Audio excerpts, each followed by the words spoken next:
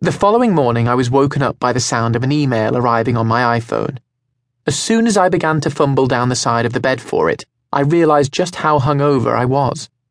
With every tiny movement my brain slammed into the side of my skull, and my tongue was so dry you could have struck a match on it.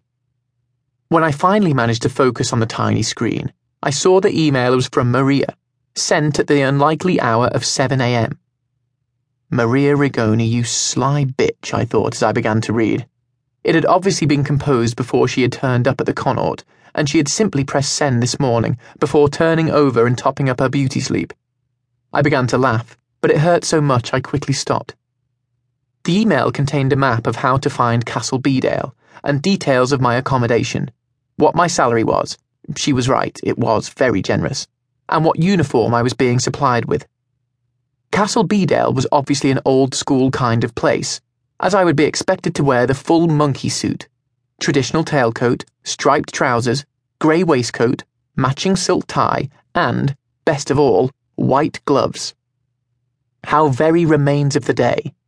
Things started to look up when I got to the part about my accommodation, the charmingly named Roseview Cottage. Judging by the name, I imagined a chocolate box cottage with roses around the door and a tiny 2-ring Aga in the beamed kitchen. But then I suddenly had the horrible thought that Roseview might just be 1950s prefab next to the cowsheds. I hope to God it was the former and not the latter, because if Maria ever came to visit, she'd be calling for a cab back to London at the first whiff of cow shit. The email ended by saying that I needed to be at Castle Bedale by Friday lunchtime at the latest. It was now Wednesday, so it didn't leave me with much time to get myself organised. I dragged myself out of bed and padded barefoot through to the kitchen of my tiny flat.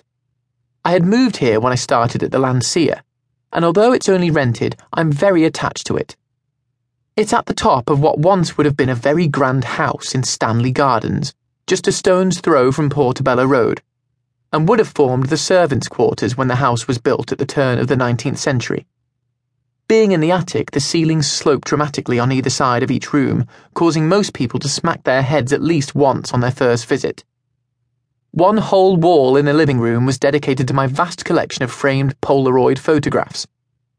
Most had been taken the summer I arrived in London, after I bought a vintage Polaroid in Portobello Road Market and became obsessed with documenting every aspect of my burgeoning social life. Many pictured me with people I no longer recognised, and some were of people I'd rather forget. But my absolute favourite was of Maria and me, impossibly young, tanned, and semi-naked on a Greek beach.